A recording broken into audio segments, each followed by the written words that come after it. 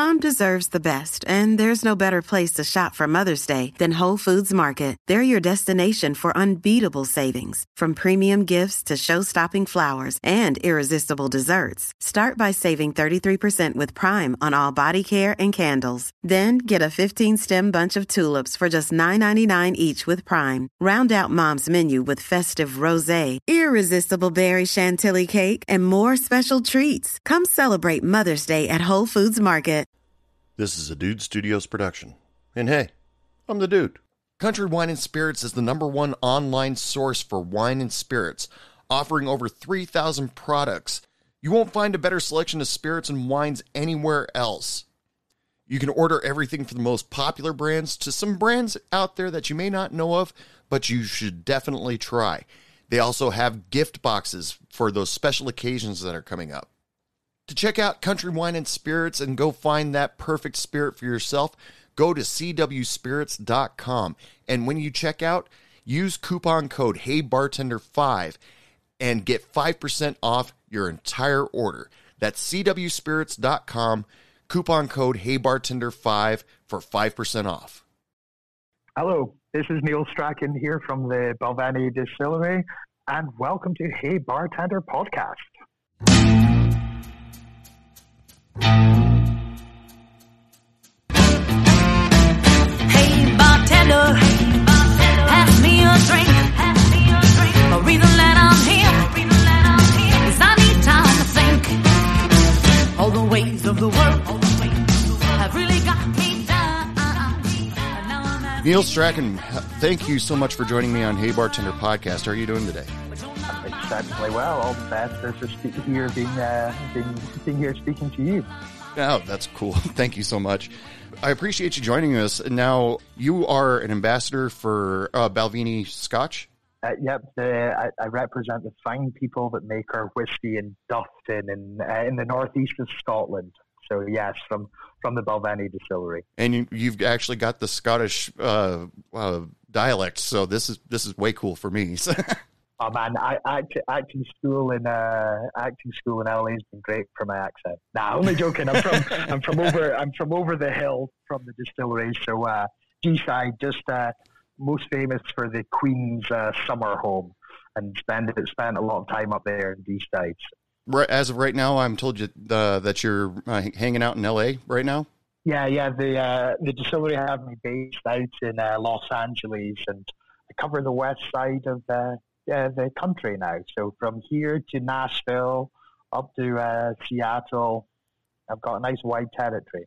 Yeah, sounds like it. So we'll get into Balvenie a little bit later, but let's talk a little bit about your past before we get really into that. So you have been a bartender. You've worked in the hospitality industry. Yeah, from probably about the age of 9 years old, I was working in a bar of some description. My best friend's father's business is owning and running bars. So when he had to look after us, we had to empty out and fill the cigarette machine, do count the money in the pool table. There was a load of gaming machines back in those days, so there was always something for us to do. And then as it progressed, I kept on working and doing bits and pieces for him, and ended up as one of his managers at one point. So, yeah, an early start. Yeah, it sounds like you have an early start. Now, when it comes to being able to serve here in America, you can serve alcohol when you're 18 years old, but you can't pour it or anything like that. You can't pour it until you turn 21. Is that the same law over in Scotland, or is it a little different over there? No, absolutely not. You have to be 18 years old to pour out, to serve alcohol, to work in a bar. So the alcohol age is all revolved around 18 years old. However, I was pouring pints long before then. I was behind the bar before then. So it was fortunate that I worked for a friend's father, or was helping a friend, and their life was in a bar. So I understood how to pour a pint pretty early on. Is the drinking age 21 over there still? It's never been 21. Always 18. As long as I've been around. America is really the only place in the world, I think, that people start at 21. Oh, okay. By still, I meant, like you just said it, as you know, in America, the drinking age is 21, but you said it's 18 in Scotland. Yes, definitely in Scotland. And I don't know if I've ever been anywhere that isn't 18 or below for the alcohol drinking age. I think I can only really think of America that starts that late. Now, usually when I start off this show, I have my guests give us a drink special for the show. Now, since we're talking about Balvenie Scotch today, is there a particular way that you like to serve it? With good company. That's the only way to do it? With good company. Yeah, I think, gone are the days when some snobby Scotsman has to be telling you, oh, you shouldn't drink your whiskey with ice, or you can't mix it with Coke. Who cares what you do with it, as long as you're drinking it in good company and you can essentially afford the bottles that you're drinking, it's all good. But, it really depends on what you're doing. If we're sitting enjoying a drink together and not analysing the whiskey, it's just there for social lubrication, you can drink it however you want. Ice is going to numb the flavours, but if you're somewhere hot and summery, ice makes sense. I personally don't drink any ice, don't drink whiskey with ice. I think it's horrible. But that's not to say that on a hot day or when you're living in LA or Singapore, where I used to live, that people aren't wanting a cool drink, and whiskey does that for them. I've always kind of drank my Balvenie straight, possibly with a little drop of water in it. Sometimes when it becomes a little bit fiery, different days the alcohol shows itself in different ways. But other than that, for me, it's really drink whiskey with good company. That's the best way to drink it. That should be the rule on life, actually. Just do what you want as long as you're with good company. Yeah.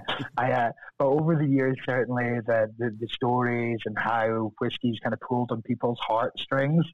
Whiskey and certainly single malt scotches have defined people's moments and times in their lives, whether it was fun camping trips or times with an uncle that might be deceased. Some amazing stories I've heard by people that have had fun with whiskey. Sure.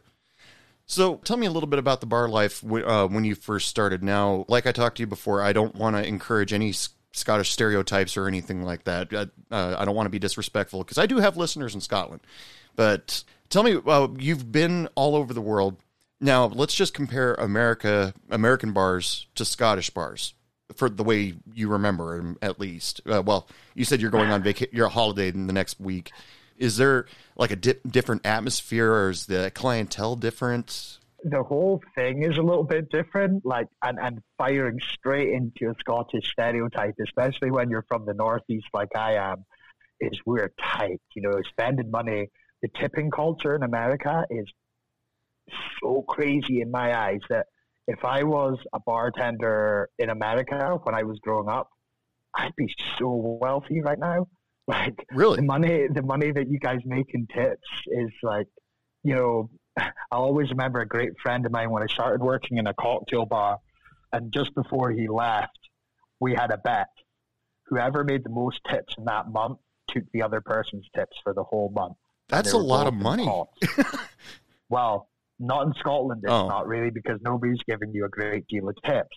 So collectively, in one of the best cocktail bars in Aberdeen, where I was from, I think for a month I beat David with £390 worth for a whole month. I was doing private cocktail lessons in between that. Your Saturday nights, you're not walking out of the bar with $1,000 in your pocket. If you made £30, you felt you were like a millionaire by the end of the night. Very, very different. Consumers all over the world, they are what they are. I think with the amount of different bars I drink in, there's certainly characters that you find in Scottish bars that you probably don't find anywhere else in the world. But other than that, there is, if you spend long enough in a certain type of bar in America, you will see a lot of resemblances on what's going on. Just because I was watching a YouTube video a while back with Karen Gillan. She was in Doctor Who. She was Jumanji, famous actress. She was speaking, she's Scottish, and she did this video for some company, and she spoke Gaelic. And, she was doing, and it had a translation by it. Is that a more common to hear around there than English, or? Absolutely not. Absolutely not. Nobody speaks Gaelic. Well, there's some people, but it's one of these tourist things that they put the names on signposts around Scotland, but there isn't a great deal of people that speak it. And certainly from where I'm from, in the northeast of Scotland, the other side of the country from where it's spoken, we don't really care that much for it. And in the northeast of Scotland, I think we're more proud of speaking Doric than anything else. And certainly the people up at the distillery and the people that make the whiskey and some of the old timers, they're speaking Doric, which is a very, very difficult thing to describe. I need probably half a bottle of whiskey in my down my throat before it really starts coming out smoothly. And a lot of it's also what I've found with certainly working with my friend who's a farmer and being out and about in the countryside. A lot of it's punctuated by F's and C's.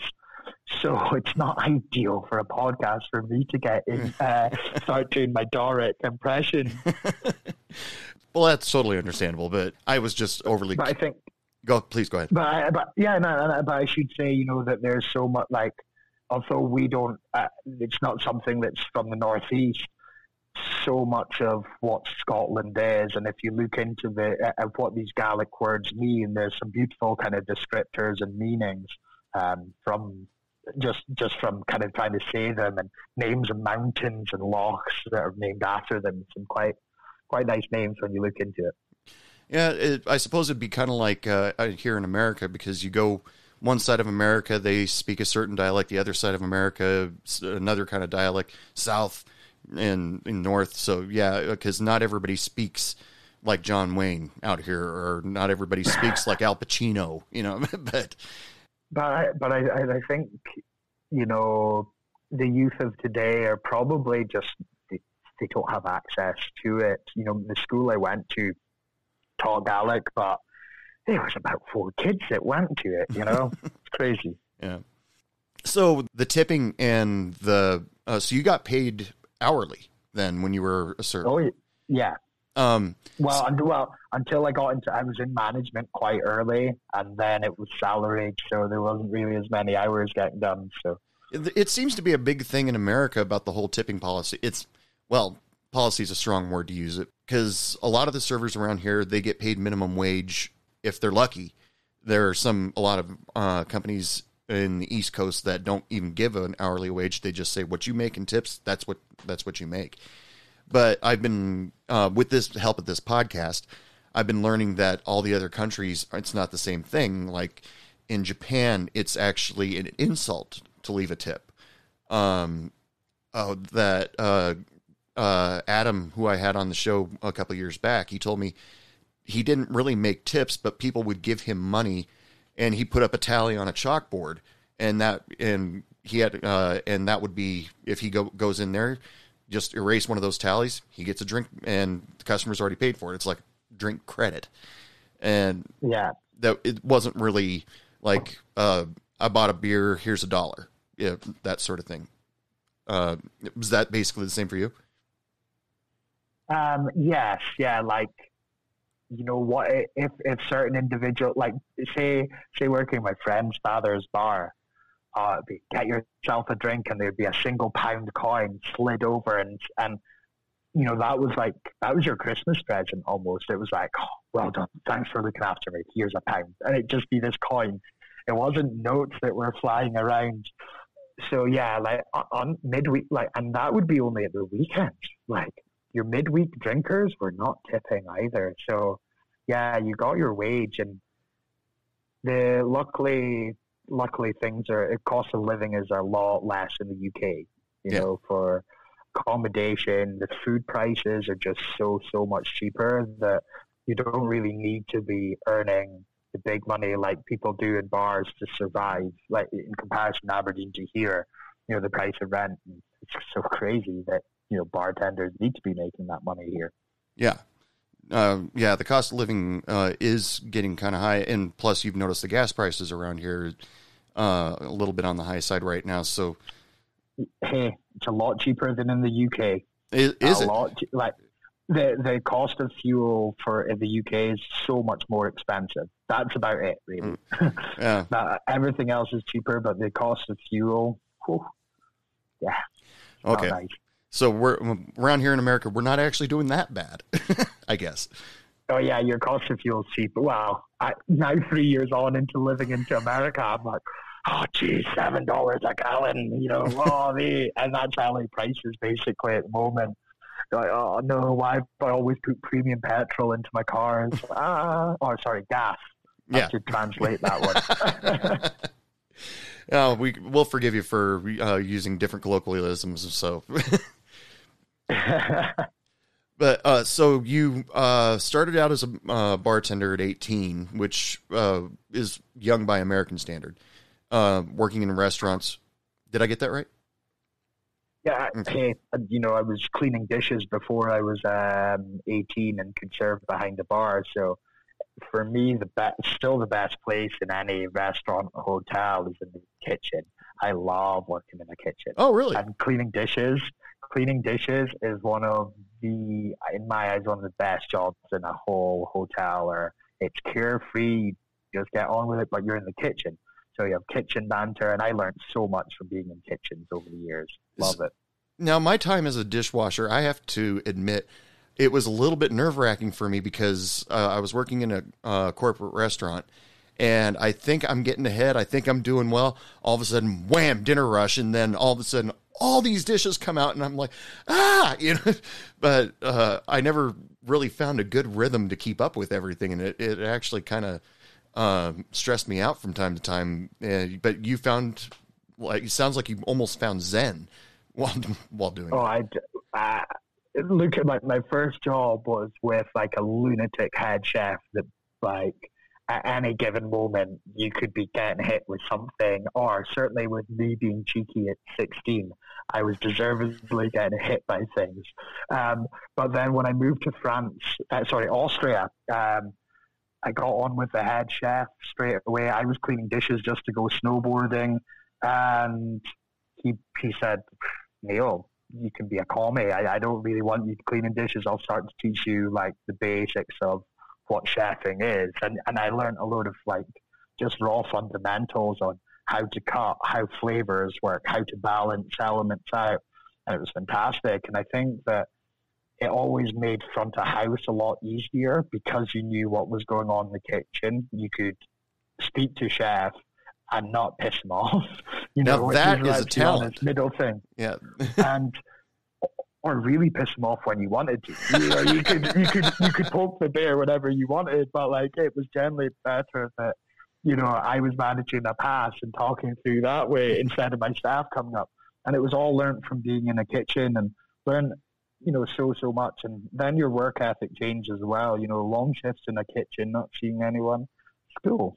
I enjoyed it a lot. Wow, you've been all over the restaurant then. You know, everything apart from you know, doing rooms, servicing rooms. I've done every other job in a hotel. Night porter, I was a duty manager at one stage, F&B manager. But the only reason I couldn't do housekeeping is still to this day, I can't make a bed properly. So it was always going to kill me, that part. Now, working all those different positions all over the hospitality industry, it seems like, do you have like a soft spot when you're seeing a server maybe having a bad night or they're having a little trouble keeping up? Do you have a soft spot for them? Not so much a soft spot for if someone's struggling or they're busy. Like, I got beasted behind the bar. I worked busy bars and you had to work hard. Like, you had no option. One, there was probably no bar back. You might not have had that. You could have been doing your glasses and dishes all yourself. You have to work hard in some places. So if someone's fair enough if it's, you know, they're getting screwed and there's nothing that can be done. I'm like, hey, we've all been there in the trenches and you should just really laugh it off, in my eyes. But then there is times where you just look around the bar and go, "Oh, you poor person! This is a perfect storm." And then, but really, for me, that that struggles that management are having with staff. So I always feel sorry for staff that haven't been equipped to do or to be ready for their service, whether or not, and especially at the moment, people with experience. It's so hard. So many people have left the fine industry that, seeing these new staff in this moment, you're like, oh, you've not properly been like battered yet by customers. You haven't done a 90-hour week yet. Like, oh, it's gonna come. Like, ooh. Yeah, just wait. There have been times where I've sat in a restaurant. I mean, doing this podcast, I do have a soft spot for some people, but gone into busy restaurants and seen that, they're exceptionally busy. That's why, that extra ranch didn't make it to my plate, or, I'm understandable on some things like that. But there was one restaurant where I walked in right before the lunch rush, and the girl behind the bar didn't see me because she had her headphones in. Maybe, hopefully listening to Hey Bartender podcast. I don't know, but I knew I was there right before lunch rush, and she's got her headphones in and didn't see me. And I'm like, oh, you're asking for trouble. But if someone has an AirPod in their ear in a bar, in a rest, anywhere that I'm away to try and get served in, I'm probably going to walk out. I've got no interest in seeing that. Why would you ever need one of those in your ear when you're working behind the bar? Yeah. So you did time as a manager. So if you caught one of your servers doing that, had an ear pod in one ear, what would happen? It would be hit out their ear. It would be as we say back home, it would be a clip round the lug, which would be hitting them and it popping out probably. However, luckily for anyone that had to work under me as a manager in my younger days, there was not such a thing as AirPods. Yeah. So it wouldn't have ever been a problem. The worst thing that anyone probably ever did was come in or didn't come in because they got arrested and they were in a jail cell. That was about as bad as it got really for us. But yeah, it wasn't the same modern problems. Telephones weren't really the same issue either. About when was this? Oh gosh, I'm now 35. So gosh, yes, I started behind the bar 17 years ago. Just about half my life has been handed over to the industry of hospitality, which is great. Yeah, when I was working behind the bar, iPhones didn't even exist yet. I had a Nokia 5100 series, so we didn't feel the need to have something in our ear at all times or something, just because we didn't have access to music, podcasts, and I wasn't that popular in order to feel like I needed to be connected the whole time. Yeah, definitely. So from moving out from Scotland, where did you go? Oh gosh, I lived in Austria for a little while, and then once I came back, I moved out to the Scottish Highlands. So actually, going 360, my friend's father bought a bar in the countryside, and then I ended up staying up there for about 6 years as my base in the countryside, and then I was offered the chance to get to Singapore. Now, last thing I'm going to ask about Scotland before we talk about Singapore, is the countryside as beautiful as it looks in the movies? I think so. I've always wondered. I'm a big homeboy. I'm very proud of the fishing, the shooting, the golf courses, the mountains that we have in Scotland, and yeah, that's really the thing I miss. I've been living in cities for the last 7 years, and just being out in the Scottish Highlands is heaven for me. Yeah. That's what I'm going to be doing for the next 2 weeks, pretty much. Hiding away from big city activities and being in the countryside. That sounds amazing.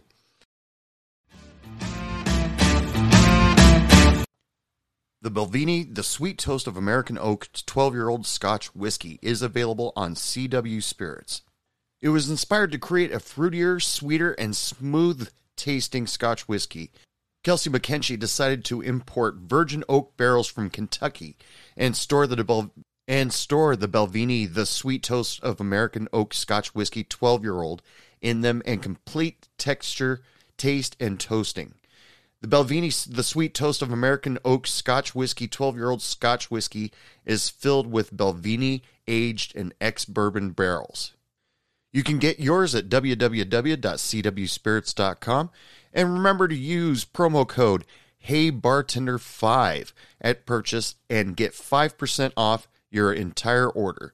That's www.cwspirits.com. HeyBartender5. So you moved on to Singapore. What'd you do while you were there?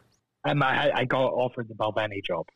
Okay. So I met the head of commercial for Southeast Asia in Scotland. And after I made some cocktails and then presented a Balvenie 30, she asked me what I was doing. A very general question: what are you doing in life? If you're available, I'd love to, or you're interested, I'd love to have a conversation with you about moving to Singapore. So a few job interviews later, and 3-4 months, I was off to Singapore as the Balvenie ambassador for Southeast Asia. Oh. So that was how I got over to Singapore. Same role as I'm doing just now, but a very different market in a lot of ways. Now, was there a culture shock when you moved from the move to Scotland to Singapore? When I look back, I was exceptionally fortunate at the time that I got to Singapore. So, for the listeners out there that might not know very much about Singapore, other than everyone gets scared about how strict their laws are, which is not fully true, that when I got there, it was celebrating its 50th year anniversary as being a country.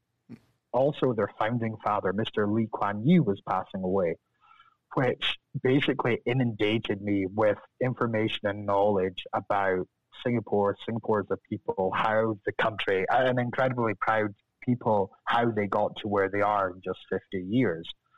So I was so fortunate that, and as well, that the team around me, all Singaporeans, looked at me just like, "Whoa, white boy, you've never been to Asia. We've got to look after you because it could go real wrong real quickly." And I had great colleagues are now great friends that took time to educate the boy from the Scottish Highlands on just Asian goings on. So it wasn't, from what I can remember, I don't think it was as bad and as shocking as it was. It was probably more of a shock moving to America from Asia. Oh, really? Okay. On levels of just how different things in America were in comparison to what I was used to in Scotland or Asia. Now, getting to your current job with Balvenie, being an ambassador for them, you said you presented a 30-year, and then the person just all of a sudden wanted to talk to you. A little bit of background. So I was I was helping a friend who has a pop-up bar company, and he's always worked, because we're from very close to the whiskey world in Speyside in the Highlands. He did pop-up bars for a lot of the distilleries, big distilleries. Whenever a distillery asked, I'd get first pick. I worked in whiskey bars. Whiskey was my passion, and he was someone that he could trust. Adrian Gomez has now got 3 bars or so in Aberdeen. I worked with him when I was younger, and we were managing neighbouring bars. And that night, there was guests from Southeast Asia, Malaysian distributors, and the lady that ran commercial for Southeast Asia. And I was doing the welcome cocktails for them at the distillery. So I made up some cocktails, and she said, "Neil, do you know Balvenie 30? And would you feel comfortable hosting a tasting on it?" Well, of course. I used to have it in my whiskey bar, so I know it. Can I refresh my memory? So I just had one nose, and I was like, "Oh, yeah. That's that Balvenie 30. Put it down, poured them, and then did a tasting of the 30. Probably didn't know what I needed to know about the brand, like what a conversation go off now, but I blagged it. And as they were walking through for dinner, she presented her card, and she went and explained, "I've been looking for an ambassador for the Balvenie in Southeast Asia for about a year. if you would like, or I would be very interested in having a conversation with you about you trying to fill that role. And then that's how I got over to Asia. So you said you're a whiskey fan, so you had a large catalog and memory of of a bunch of different whiskeys and scotches at the time, and that knowledge, that knowledge really paid off for you eventually. Yeah, I was part of a team that opened a hotel that had a relatively big whiskey collection in it. And then me and the bar manager put probably another 200, 250 whiskeys on top. I was 21, 22 years old when that was happening. And we had 500 whiskeys in a glass room that at some point we had good knowledge of everything. Like even today, if I'm doing tastings or get the chance to talk about other distilleries with people, there is so many random facts about all these distilleries in Scotland that are still in there, which just come out from time to time. Tell me about Balvenie. What's the backstory on them? So the story starts essentially 5 years after William Grant and his sons, or William Grant and Sons, which is the company I work for. William Grant, his sons, and the rest of the family, 2 daughters, with the help of a stonemason, built Glenfiddich by hand. About 5 years after that, they had the opportunity to buy a mansion to basically protect the water rights around Glenfiddich Distillery. And that mansion was called New Balvenie Castle. And it had a load of land around it, big farm and estate. And William Grant had the opportunity to buy that. It protected his water, but the house itself was perfect for a part of process in whiskey making, the maltings process, changing the barley into malted barley, ready for us to process it. At the same time as that, an opportunity came around that second-hand distillery equipment was available to William Grant. So he bought that and built the Balvenie distillery round the house. That house got knocked down in the early 20s, maybe late teens of the 1900s. And a custom-made floor maltings was built. Just after that, and the site has not changed since. That same family still own the business. The 6th generation of the family are filtering into the business now. I had the privilege of working with some of them in Southeast Asia. And, the real difference with the Balvenie and really many other distilleries in Scotland is that we make our whiskey in an exceptionally honest fashion, that we have people making our whiskey. And when you go to the distillery, every part of whiskey making process is done by someone. And we champion, like a lot of the rest of the Scotch whiskey industry, these legends, these people that worked at the distillery for, in our case, up to 65 years with Dennis McBain or Coppersmith. But you have all these characters, but you also have these master craftsmen, but apprentices. And these master craftsmen are passing on the art of making whiskey. And the way we make our whiskey isn't the cheapest. It's not the most cost effective. Because we have humans making it, we really feel that is worth the difference in quality. And yeah, it's beautiful just to see whiskey made in just such an honest way at the distillery. Yeah, there's no mechanical. It's all done by hand. There's always people involved with it. Yes, yeah. The difference really between the distillery is every part of process. There is people doing it, whether it's the Wiseman family that run our farm, whether it's the chaps in the floor maltings, fermentation. We have our own coppersmiths that maintain our distillery. Wow. So all of it was, originally powered by water that was coming through. But now electricity powers it, and we have every element, the full start to finish of making single malt Scotch whiskey from farm to bottling, percentage done on the site. So that was me kind of seeing how much knowledge that they bestowed on you. Of course, they want you to know the company history. Do you have to sit down when you become an ambassador? Do you have to sit down and study before you get out there? So I would have had like a better than average whiskey knowledge because I was a whiskey geek. But then you start. So I had the great privilege of spending a lot of time with these people in the distillery, from people like Dennis McBain, as I mentioned before, a coppersmith, but David Stewart, a whiskey maker. So you'll see on every bottle of the Balvenie that you have a gentleman's signature, David Charles Stewart. And I've spent weeks with David. And what you learn from a whiskey, like the longest serving whiskey maker in the industry from years gone by, parts of process that is just so unique. It's amazing. And then finally, well, not finally, because I still learn all the time about whiskey. The company put me on a course, the General Certificate in Distillation. And then that makes you think about everything differently again. I had a good knowledge, then I got Balvenified, and then I got GCG'd, and all very different. You said you spent time in the distillery itself and got shown around. Oh, am I wrong? All the time. Oh, all the time. Okay. I've months, probably months of time I've spent at the distillery now. So give me a little bit of the experience of being in the distillery itself. Now, I've always been curious because when you walk by certain factories or something like that, certain smells come from them, and you understand that this happens there, this happens there. Well, you being what you referred to as a whiskey geek, did the odors and aromas of the whiskey, does it encompass you pretty much when you first walk in there? Depending on what's getting produced, so some, it's very rare that we'll be making peated whiskey at the Balvenie, but once a year we do.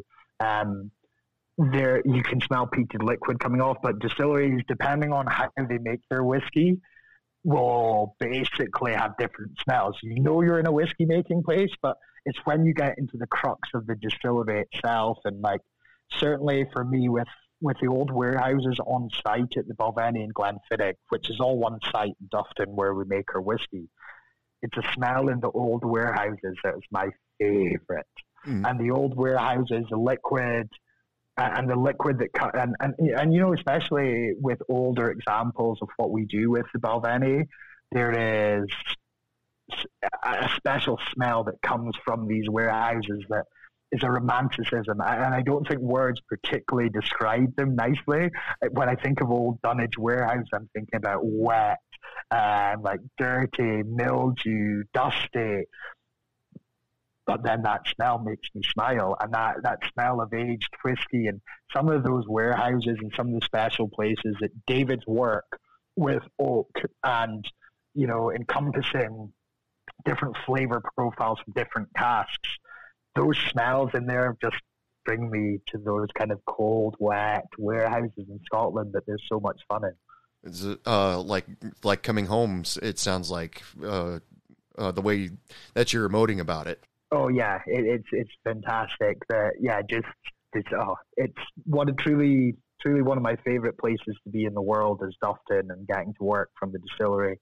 And because it's home, I've had more than most time at the distillery, really. So I've been so lucky. When you go into a situation where you are presenting Balvenie, do you present them in a certain order? Do you have them test the 12-year, then move on to the 14? How do you present it? So really, for myself, it's what story I'm telling on the evening or the afternoon or the morning. That the story is everything, basically, and we're so fortunate that we make such a variety of different liquids within the distillery that we can pick and choose depending on what's available in market. But really, for myself, I'm always starting with a Balvenie 12 Doublewood. It's been my go-to single malt for way before I started even working with the company. And then we go on to where it takes us. Some tastings might finish, back in the day, they just finished on a 17. Now a lot of focus, if we have liquid, is finishing on the new Balvenie 25, 30, and 40 that's just been released. Right. So, there's such a spectrum, and depending on where, really what the customer base is and what level they've got, it can vary massively. To me, it comes with the starting point. And, you know, for a person that is not as well versed on scotches or whiskeys, I just usually am interested, where do I start? And a lot of people such as yourself, the easiest way is to start with the 12 and move up from there, and then, you know, kind of study your palate, I guess. Yeah, and you know, for throughout the years, I'll throw some stereotype back at you. Like behind the bar in Scotland, you know, majority of people that are ordering single malt Scotch, it's not Scottish people. We drink, like, as a nation, they drink vodka, gin, and then blended Scotch. It's not, people aren't just tucking into bottles of Balvenie left, right, and centre at the bar. Yeah. So it's usually tourists, and really the, you know, in the countryside, the majority of your tourists are going to be American tourists. So when I was behind the bar, people say, "Oh, it's my first time to Scotland. What Scotch should I drink?" And I always picked up the Balvenie 12 Double Wood. You know, it gives you so much. It has layers and layers of complexity that's, I don't think, found in many other entry level single malt Scotches. But it also gives you flavors which are found throughout the range, from a 12 Double Wood to a 25 to a 50. There's a house style that David's nurtured over the years, and the 12 Double Wood with honey and vanilla, and then finished in Spanish oak casks, gives you just a lovely rounded taste, and very easy. And they're all flavors that are easy for people to enjoy. That, coupled with the fact that the Balvenie's alcohol probably isn't quite as aggressive or as apparent as some other great distilleries out there. So it's a little bit softer. People often call it smoother, but it's not a term we use in Scotch whiskey. Yeah, that would be an American term when it comes to, this Scotch or this whiskey really smooth going down. Oh no, I can't say it's just Americans. It's all over the world. Okay. But just whiskey people don't use that term so often. Oh, smooth. Why are you drinking whiskey then? It's not supposed to be smooth. Yeah, I mean, some Scotch drinkers out here, they insist that it be a single malt, but they pair it with some kind of big, really disgusting smelling cigar, and just sit there and be proud of themselves that they're drinking a Scotch and having a cigar at the same time.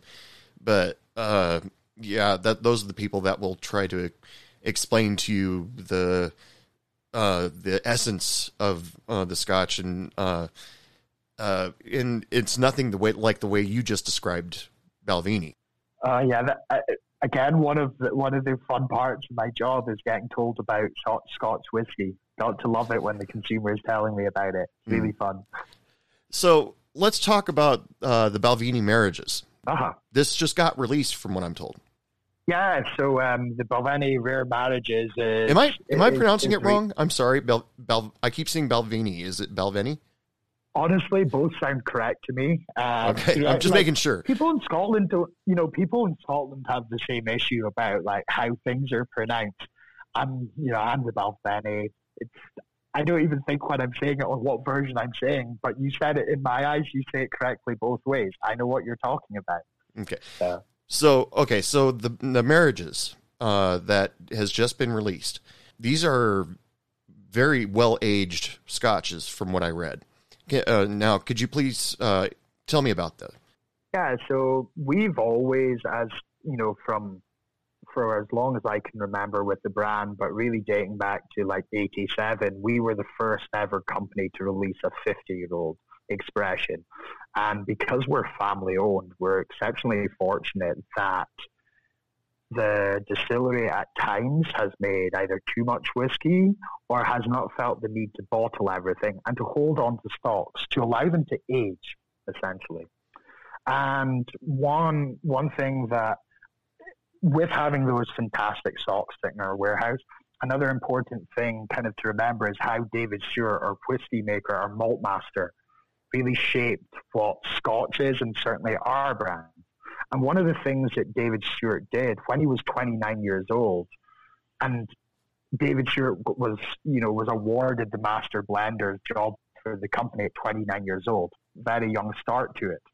But with his first meeting with the family, he asked them to purchase enough oak to make these vessels, marrying tons. And a marrying ton for us is about a 2,000 litre Portuguese oak vessel, like a big tub, basically. Big tub. And David, before he bottles his whiskey, before he lowers the alcohol on it, he will empty individual casks into marrying tons. And these marrying tons allow the flavor of the whiskies to combine themselves, to settle, and oxygen plays a massive part in it. And emptying these casks just lets into this vessel, letting oxygen kind of soften them. And that's really what the Rare Marriage is about. And still to this day, no other distillery will spend so much time marrying, letting different casks oxidize and settle than David does with the Balvenie.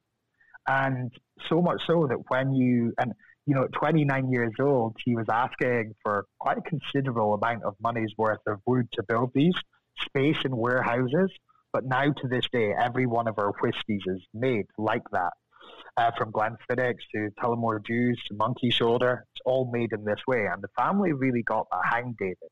So this is really, the Rare Marriages is really celebrating some of the amazing casks that we have in our warehouse, but then also the fact that David came up with this process to make his blends originally more richer and robust in the glass for the consumer to enjoy, while taking that to single malt. Again, it makes it richer, more robust there, and it gives you just a more rounded, better balanced flavor profile on the single malt Scotch whiskey.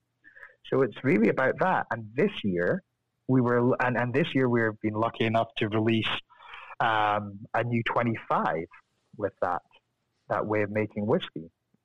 The way you talk about that, I mean, I've kind of thought this before.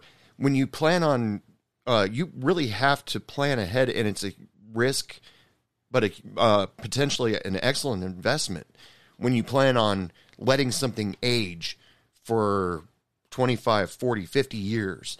It can be a risk, can't it? Well, this is why I have to emphasize I'm a whiskey geek, that the more that you look into different times and different years and different distilleries, there's history there. And if you look back in particular, just as the whiskey industry as a whole, to like kind of about the time I was born, so 35 years ago now, the whiskey industry was in the doldrums. Nobody was drinking whiskey. And really all it was going for, like we were selling loads of the single malts. It was not the market that it was to this day. So when the industry is on such a low, you're not making a lot of whiskey. So that's why these propositions that David can combine these casks together in the Rare Marriages are really something special and very unique, because some of these casks shouldn't still be in our warehouses just because of the time they were made, because it was so rare to get these casks lasting so long. And there's lovely levels of history on how at different decades, different years, what was made. So when you look 4 decades on or 25 years later, it's like, oh, what's in here now? It's really crazy on really the art that David was taught in blending, how he manages to get flavor profiles so similar year after year with the releases. Now, is it kind of, does it make you feel kind of weird that you're looking at a cask that's older than you are? I'm only starting to feel like the age that I'm at now. Like it was all good when I was 28 years old, starting the brand ambassador job, fresh faced, and I was like, oh, everything's older than me now. Oh, I'll just have a 30. It's older than me. Starting to get a little bit harder to get whiskey that is that like a bit older. But there's when you see the cask getting rolled in for emptying, say for a 30-year-old. And you're counting the numbers that are going in, you're like, oh gosh, what was I doing 30 years ago? It's amazing to see those ones. And, we've got some incredibly special casks in the warehouse that are a lot older as well. And you just think, oh gosh, how has that thing ever managed to last that long? Yeah, when you're talking about 50-year Scotch, it's like, that was 5 years before I was born when that got put in the warehouse. And, I just find it kind of fascinating a little bit. And I think another thing with like the age of like Scotch whiskey, and something that only being, as an ambassador, getting to see so much behind the scenes, it really made me think is the age on a bottle, whether it's your Balvenie 25 or 30, that's the youngest whiskey that's gone into the mix. Mm. And when we talk about age of the whiskey, it's the amount of time that the spirit has been aged in oak vessels in the warehouses in Scotland for. However, sometimes the flavour profile is not quite correct because of stock issues and because of these stock constraints that the whiskey maker, David Stewart, I have to take some older liquid to get the flavour profile he wants. And I've certainly in the past in 30s, when they've been rolling in, I'm like, whoa, guys, you've done your maths wrong. These are more like 35 years old, maybe 38 years old, going into a 30. Whoa, we need it for flavour profile. Oh. So it's amazing how, our whiskey makers build up these flavour profiles in their heads through samples to get something that it tastes so wonderful every time and still has that flavor profile that we love about the Balvenie. So the marriages that I was informed about, the Balvenie 25, age 25 years, 48% alcohol, ABV, non-chilled filter of natural color. What can you tell us about that? Wow. It's a real treat if you can get your hands on it. It becomes, and our distillery in particular, I think once you jump over that 21-year-old mark, the whiskeys start to become hugely complex, interesting, and fun. And I really think the best way to describe anything over 25 years is you start to pick up layers and layers and layers of different flavors. And when I first had the Balvenie 25, I still don't even have a bottle in the house myself. That's how hard it is to come by. I've got some small samples. But when we were first doing work with it and looking at it, I sat down with a caviar partner that I work with, and we were trying to work for a perfect pairing on it. And as we were sitting there kind of discussing the whiskey, it was amazing how many layers just peel off. From the initial sip of something as put together as well as a 25. It starts, but then it moves on. And we're always going to have those classic Balvenie notes of honey, vanilla there. But then time changes it and just makes it so much more decadent, regal. You start to pick up fruit character that shines through. And really, it's hats off to David Stewart and Kelsey McKechnie, his apprentice, that they still manage with so long in oak casks, still manage to get classic flavors of the Balvenie shining through on the mixture that they're putting in for that cask, for that bottle. Sorry. And next up in the selection of rare marriage is the 30-year. It says marries traditional American and European oak casks that have matured over decades, crafting the sweetest and most honeyed expression. And it's a very expensive bottle. Yeah, and the Balvenie 30 is a whiskey that is the reason why I'm getting the privilege to speak to you. So it's a whiskey that's incredibly close to my heart in every way.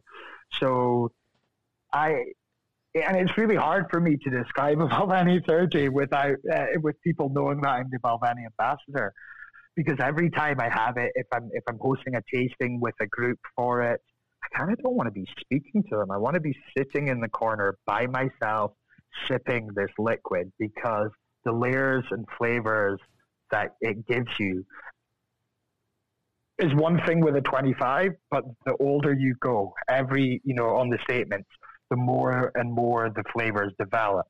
Some people might find the flavors developing too much, but for like a Balvenie 30, when you jump back into the history of the distillery and those casks that they were filling at those times, when you sit there with the liquid, it just brings such a smile to my face.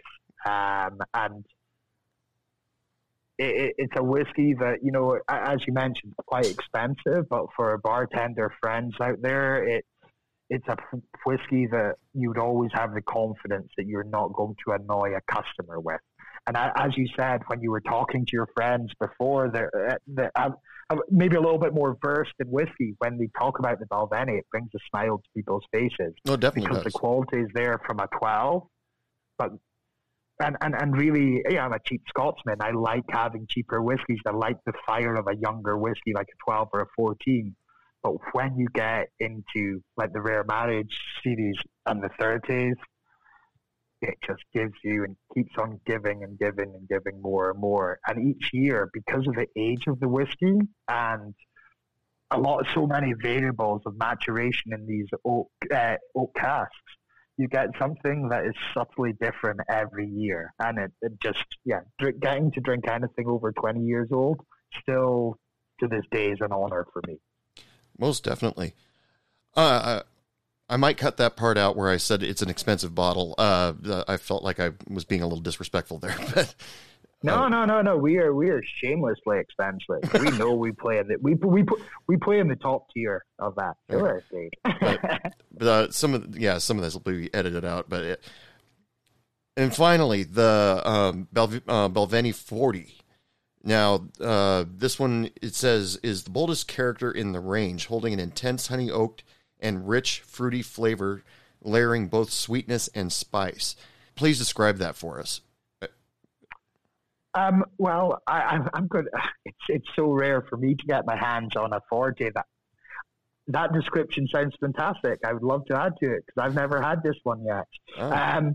But I can certainly talk back in the past that this whiskey is so rare that we had to fly our whiskey maker to Singapore for the first time I got to try it.